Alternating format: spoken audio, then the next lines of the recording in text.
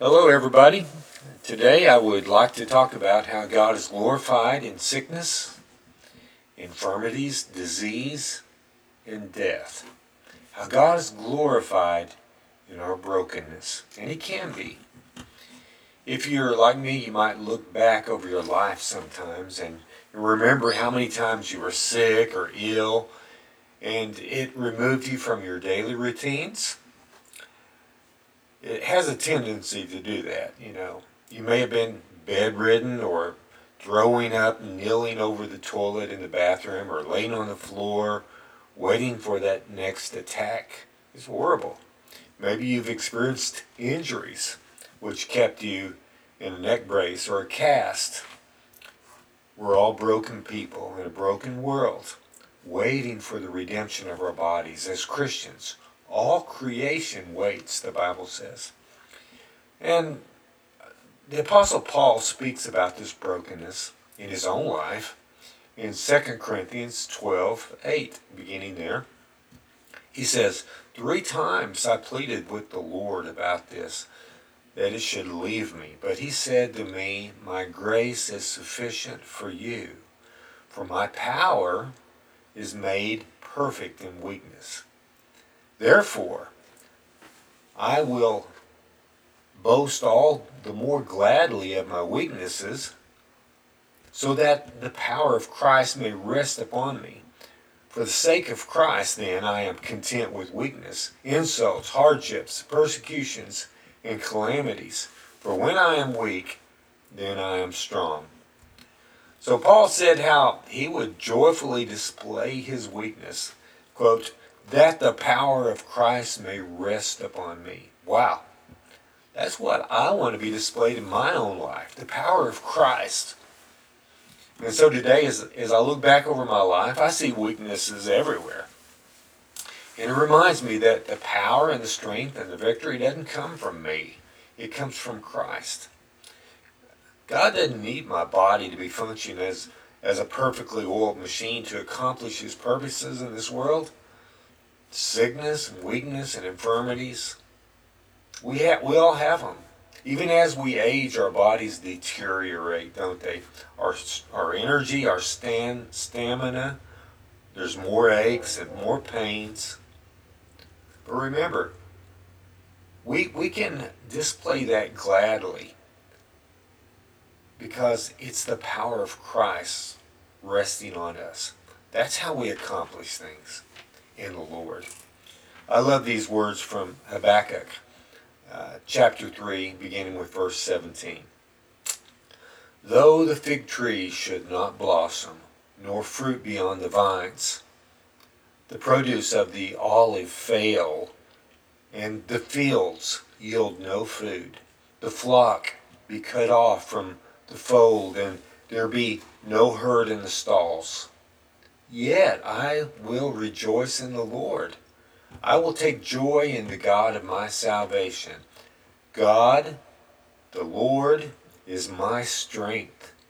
He makes my feet like the deer's, and He makes me tread on my high places. You see, we're all broken, but God is not broken. Like the song says, I am weak, but Thou art strong. Jesus, keep me from all wrong.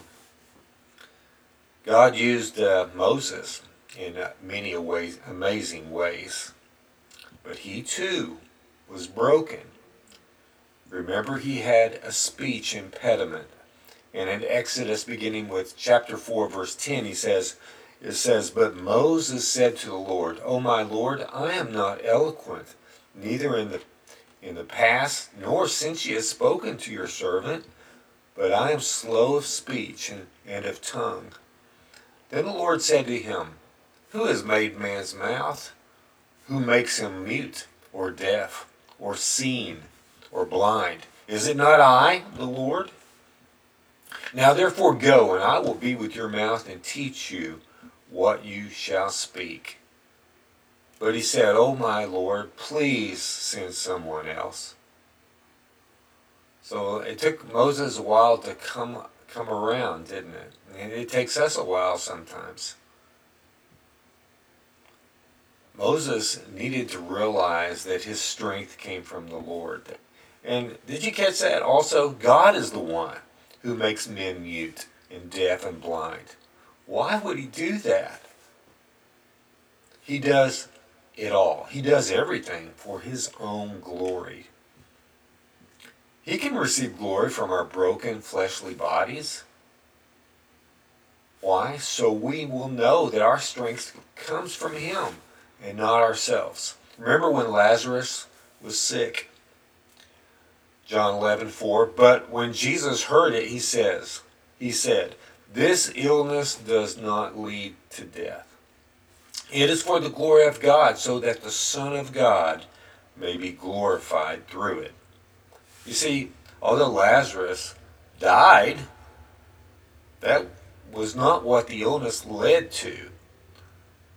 It led farther than that. Lazarus was raised up by Jesus. And what did that lead to? God being glorified. We see it more in the next chapter of John.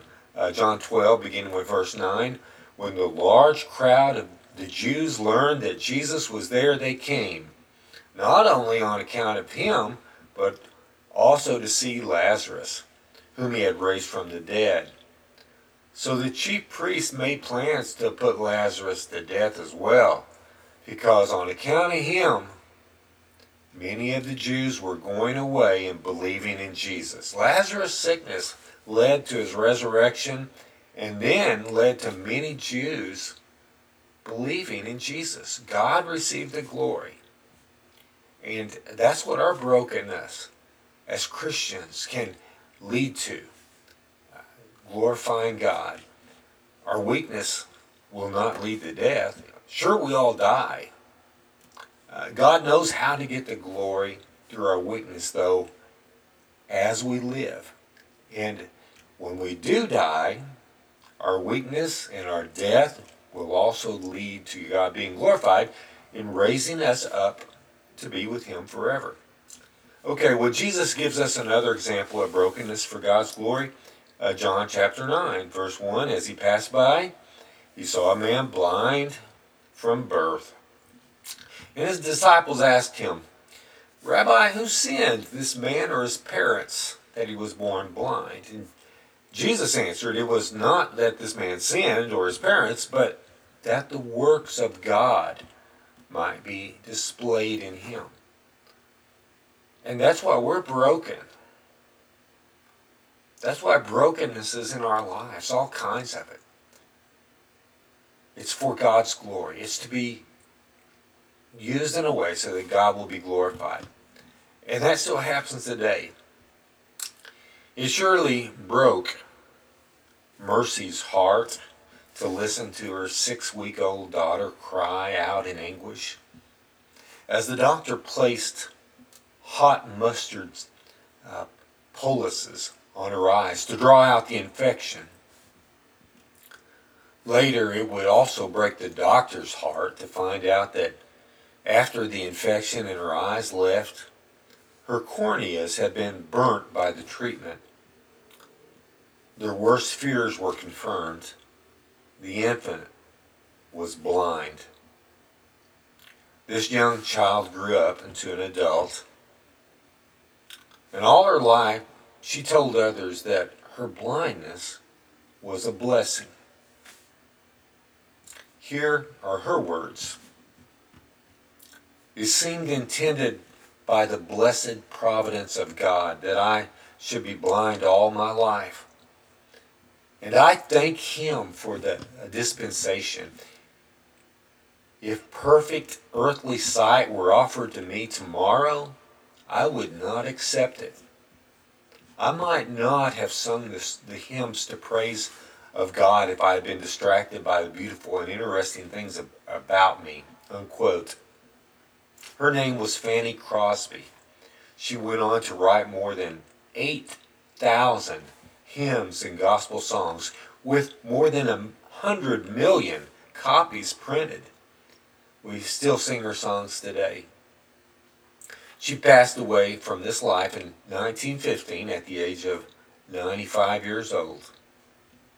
As a child of God, if you're broken in any way, If you're blind or deaf, if you're weak in mind or in body, if you're sick or diseased, even if you die, and you will die, God in His glory and power, He is strong, and He brings His children through with victory. And ultimately, He gets all the glory, and He shares His glory with us. Our God is awesome. Romans 14:8 says this, for if we live to the Lord, and if we die to the Lord. So then, whether we live or whether we die, we are the Lord's. Trust God, my friend. May we all trust God to get the glory as we live our life in this broken body, in this broken world.